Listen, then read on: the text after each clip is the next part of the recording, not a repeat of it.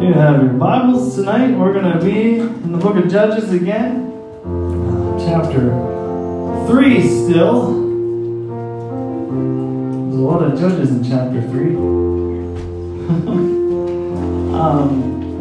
We've talked a little bit about the book of Judges and how Israel kind of goes through this cycle where they live for God and then they stop for a while, then they cry out to God and He raises up a deliverer, and then they live for God again, and then that deliverer dies, and then they just don't know what to do themselves, so they go back to their old ways.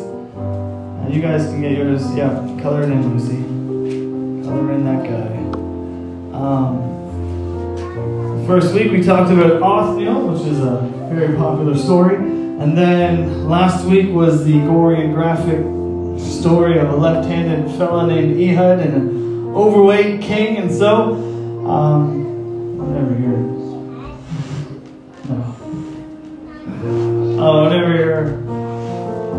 what was I saying? So in our Bibles, Judges chapter 3, we'll pick it up there. I guess I am reading now. I don't know what I'm doing. Judges chapter 3 verse 31. Oh my word. I was out in the sun too long today. And my brain is fried, as well as my head. So please forgive me. Judges 3 and 31. You got to pay attention. This is a long story. And it says, "And after him was Shamgar the son of Anath, which slew the Philistines 600 men with an ox goat, and he also delivered Israel." There you go. That's probably one of the longest stories in the Bible. One verse this guy gets. I preached on this before, so some of this may sound familiar because there's only so much you can say about my friend Shamgar. But this story is in the middle of my favorite story we talked about last week, Ehud. You hear about Ehud and then this verse, and after him being Ehud, Shamgar was there. This kind of happens. Judges 3 tells the story of Ehud and Eglon, and right at the end, chapter 3, there's this little verse. And the writer's kind of like, oh yeah, there's this guy, Shamgar. He did some stuff. And then it goes right back to Ehud. It's kind of like Shamgar is almost like an afterthought. And I think sometimes, as people of God, we can feel like that. We can feel like maybe we're not important. Maybe we're just kind of an afterthought. And we feel like we maybe fallen through the cracks sometimes. And I've been there. And just in life and church and work, everything really. We can feel like that.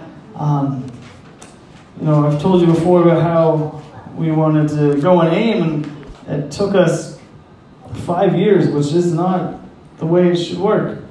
We applied 3 times before they're like, oh yeah, maybe we'll process it this time. And at work I was always passed over for promotion. One of their complaints about me was that I had too much fun at work, which doesn't make any sense. So I never got promoted because I had fun. But till the end, then I did. But we can feel like, just in life, that we're passed over, kind of like Shamgar. Just, oh yeah, Brenda's also here. Yeah, there's whatever. She did some things too. We can feel like we're just kind of, thrown in there. But God always sees. It doesn't matter who else notices. Nobody else maybe even knew what Shamgar did. He didn't fight with anyone. He was kind of by himself. He just did this one incredible thing that they took notice of, whoever the writer is. And but God notices and God sees. It doesn't matter really who else notices, but God sees what we do. And if we are faithful, He will open whatever doors need to be open for us. Above all, we're called to be faithful.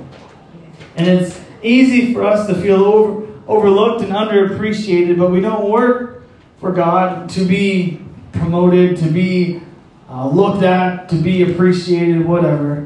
We work for our King, Jesus, and He always sees, He always pays attention. So we're going to talk about 3 things that stand out from the story of Shamgar. The first thing is the story of Shamgar takes place the same time as Ehud. So Judges 3:30 says, "So Moab was subdued the day under the hand of Israel." That's when Ehud came back, and they killed 10,000 Moabites soldiers. The land had rest 80 years, or 80 years, and after him was Shamgar the son of Anath, which slew the Philistines 600 men with an ox goad. He also delivered Israel. And Judges 4:1 says, "And the children of Israel again did evil in the sight of the Lord when Ehud was dead." So it's kind of like telling the story of Ehud, and there was some peace for 80 years, and Shamgar did this thing, and then Ehud dies, and then people did evil in the sight of the Lord. So the scholars believe that Shamgar was a contemporary of Ehud, or his story took place the same time as Ehud. He was served during Ehud's time with him. And generally, at the end of these types of stories, the judges, it'll say, the land had rest for so many years, and so died, and then Israel did evil in the sight of the Lord. But it doesn't say that was Shamgar. So it's probable that it kind of takes place during Ehud's judging time.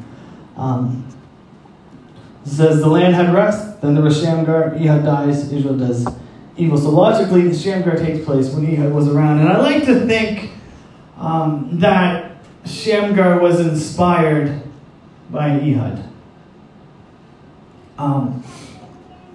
By this left-handed kind of weirdo that didn't really fit in with the way we would have thought things should go. But Shamgar would have seen or heard the story of Ehud rising up to fight, how he outsmarted the guards and the king, and how he got the victory. And maybe as a result of that, Shamgar felt like he could do something for God too. And when we take a step out in faith, and when we take a step out in worship, or in prayer, or we take a step out and we teach a Bible study, or we minister, or we serve, when we do that, someone else will see that. And someone else can be inspired to do something for God because you have done something for God. It creates a culture in a church, and people see your faith and they're inspired to believe too. I didn't grow up worshiping in church because I wanted to. I grew up because everyone else did it. So I was like, well, that's what we do. And if he can do it, then I can do it. And that's why, that's how I learned how to worship. That's how I learned how to pray, was just watching other people. And I was inspired to do such a thing. And my church always was producing pastors and preachers and teachers. And I think that's part of the reason why I got into this type of thing, is I saw all these other guys go forth and do things, and I was like, well, maybe if God can use Tony that drives a bus, he's a pastor in Pittsburgh. Maybe if God can use him, maybe he can use this guy that works at McDonald's, and maybe I can do something. So when we take a step in faith, there's always someone watching.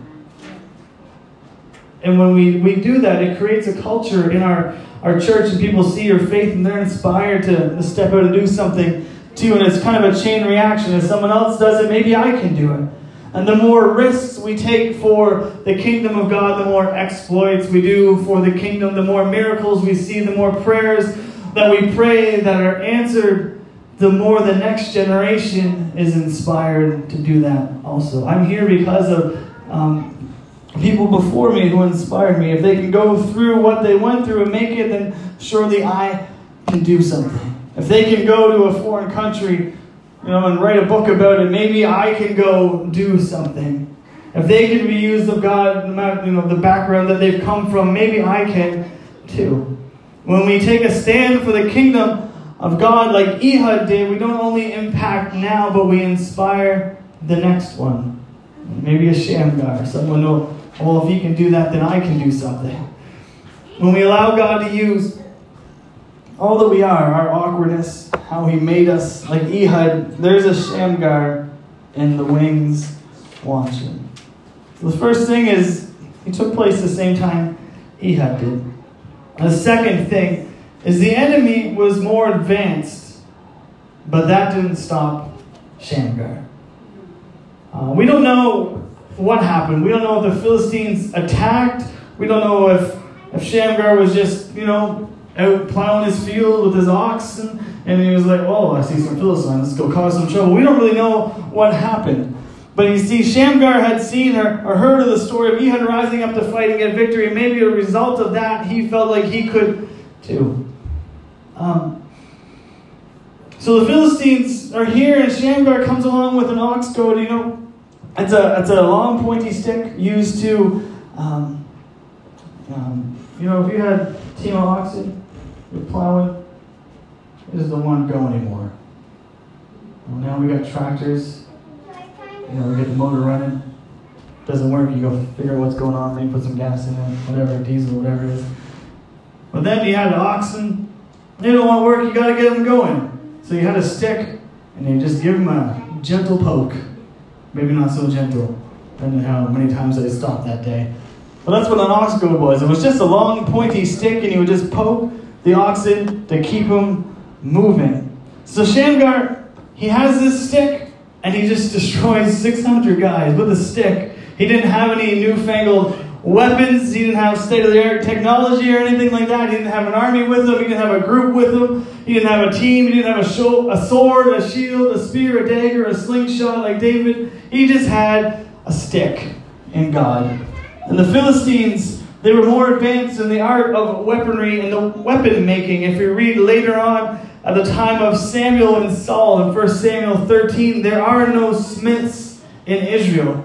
There's no one to forge weapons. 1 Samuel 13, 19 and 20, it says, now there was no smith found throughout the land of Israel, for the Philistines said, lest the Hebrews make them swords or spears. But the Israelites went down to the Philistines to sharpen every man his share, and his coulter, his axe, and his mattock. So the Philistines were more advanced. You know, this is years down the road, that story takes place. But it seems like Israel never really learned or were interested in making weapons. And in 1 Samuel 13, it says they relied on the Philistines to sharpen their weapons. And Shamgar was a while before this, but we see here that Israel just didn't seem too concerned with it. They had come out of Egypt. They'd walked around Jericho. The walls fell down, and they took the Jerichoites, whatever they're called, weapons. And then they went to the next place. Then they conquered them, so they took all their weapons. Then they went to the next place, and they conquered them. So they just had a pile of weapons that they didn't make. They didn't really know. They were slaves. You know, they lived in the desert for a long time. They didn't really know how to make weapons or anything. They were a nation of shepherds, farmers, and priests, and they didn't depend on military prowess. They went to war with God when God told them to, and God helped them tremendously to get the victory. They weren't like a great military powerhouse. So it's unlikely that they really ever got into the weapon making. But the Philistines, they were known at this time for being much more advanced than Israel when it came to weapons. They didn't have God on their side. They relied on their weapons. And if you take God out of it, the army with the best weapons and the best strategy is generally the army that wins. The Philistines were known for their weapon making. They were much more advanced. But the thing is, Shamgar still had God on his side. It doesn't matter if you are outmatched or outskilled or how simple you are. If you have God with you, you are ahead of the curve. The church may not always be on the cutting edge of technology or whatever society says is popular. We're usually maybe a little bit behind if we're honest with ourselves. But with God, we still have growth. With God, we still have victory. With God, we will still advance. As a youth pastor, people would say things like, well, we're competing with technology and the attention spans of the youth are just not there. And they just, we got games and all this stuff and, whatever. I got their cell phones and the cool lights and special effects and all this stuff. And they're all, we have a hard time with youth because of this. But I found that when you had a move of God, the cell phones stayed away. The technology didn't matter. The simplicity of the service didn't matter.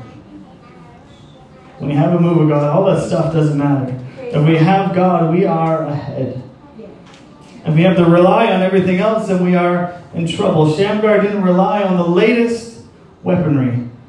This man just had a pointy stick, but he had God with him. And even though he was outnumbered and outweaponed, a stick in the hand of a child of God is more effective than anything else. Don't be intimidated by what you have or don't have. Be encouraged by who you have on your side.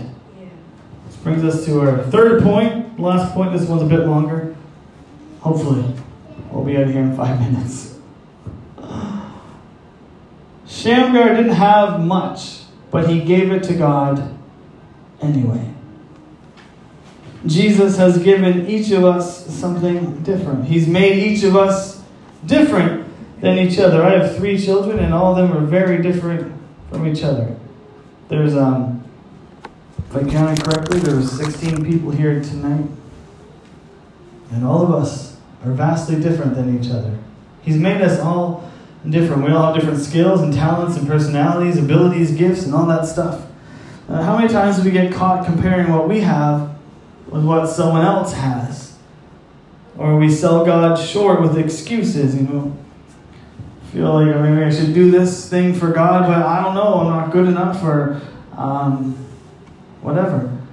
How many times do we hold the Holy Ghost back from moving with our excuses? I'm not good enough, or too young, or old, or awkward, or broken, or tired, or whatever, inexperienced, whatever the thing is. We like to make up excuses about why we can't do what we feel like God wants us to do. We make these excuses and we compare ourselves to others and say, well, I'm not this person, so I can't do that thing. Like, I'm not Brent Carter, so I can't pastor. I'm not whatever, so I can't do this. Whatever. We're all different. And we find ourselves comparing and making excuses, and we sell ourselves and we sell God short, because He wants to use you and me, us, how we are. He wants to work with us. For 2 Corinthians 10 and 12, it says, "For we dare not make ourselves of the number, or compare ourselves with some that commend themselves. They are measuring themselves by themselves and comparing themselves among themselves that are not wise." The Bible says that if you're comparing yourself with others, it's not wise. So stop it.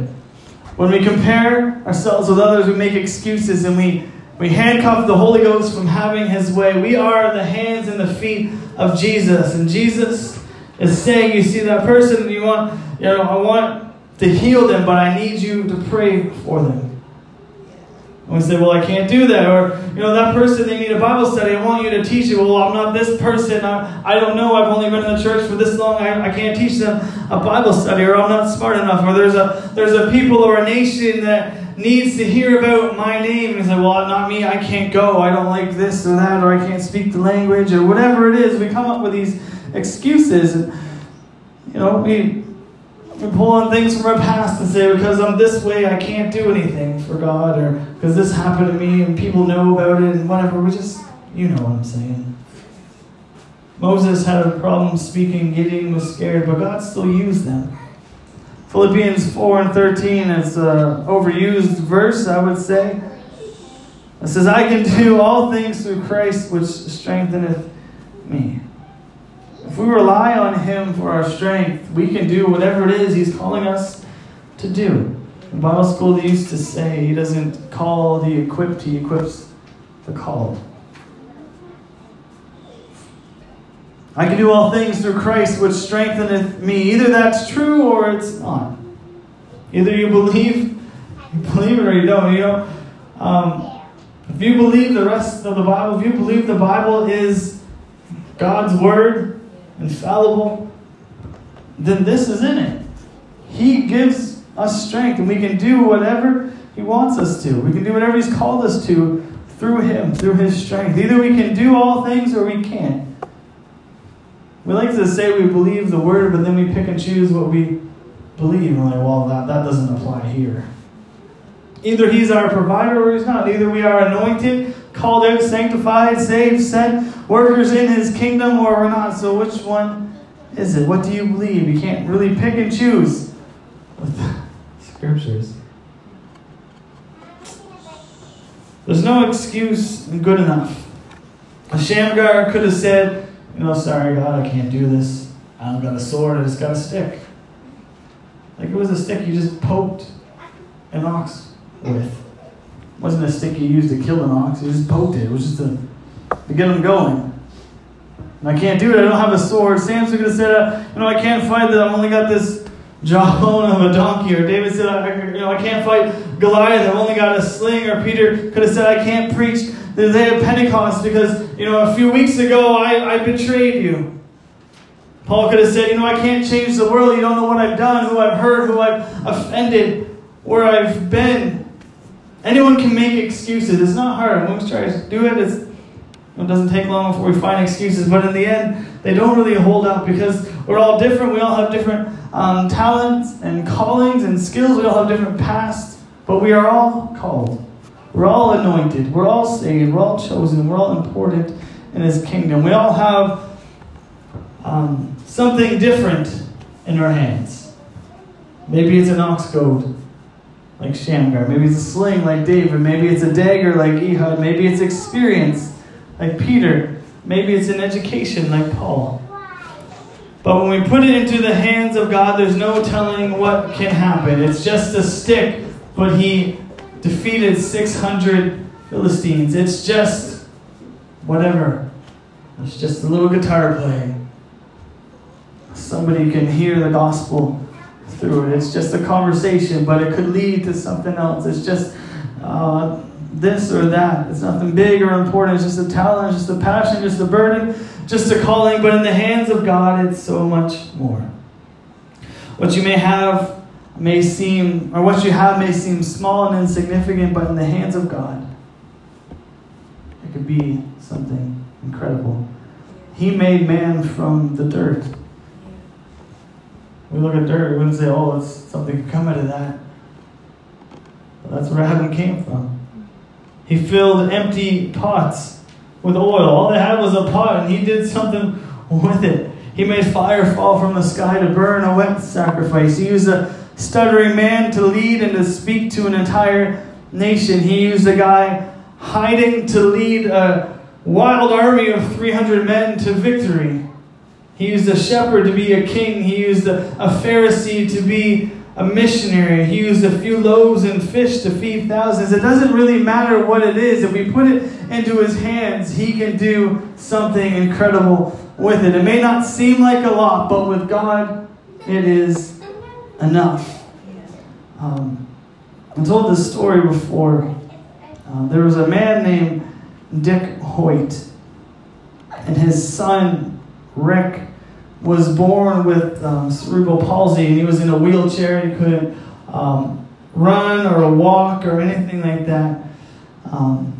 They told the parents. The doctor said, there's not much we can do about it. He's not going to be able to do much. They told him he would be a vegetable, and they should put him in an institution. His parents didn't accept that.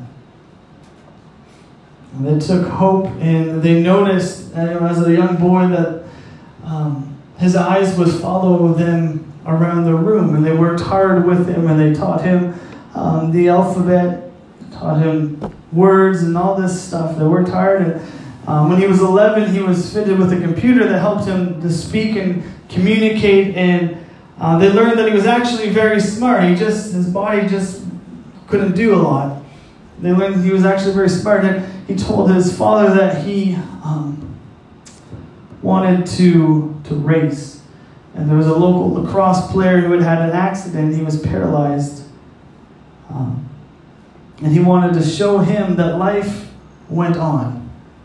He wanted to inspire and to help this other guy who, was an athlete and he was fit, and all of a sudden he couldn't do what he used to. And so he told his father as a teenager, he said, I want to race. And his father wasn't a runner, but for his boy, he said, okay. He agreed anyway. And so in 1977, Dick and Rick Hoyt entered their first race together. Dick would run, and he would push Rick in his chair. I don't know if you've seen any of these videos. And Rick said, when I'm running, I don't feel like I'm handicapped. And so they kept running. And as of March 2016, they've kind of retired now, but the Hoyts had completed 1,130 endurance events, including 72 marathons and 7 Ironman triathlons. They'd run the Boston Marathon 32 times.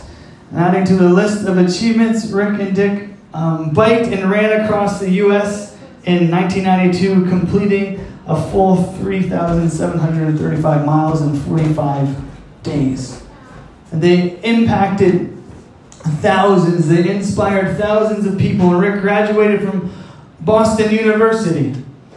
And he worked in special education, helping communicate and develop technology for people like him. And his father says we still haven't figured out what kind of vegetable he's supposed to be. And to the world, Rick didn't have a lot to offer. But what he had, he placed into the hands of his Father, and he carried him through. And together, the Father and the Son accomplished incredible things. And you may not feel like we have a lot to offer, but if we place it in the hands of our Father, He can help us do incredible things.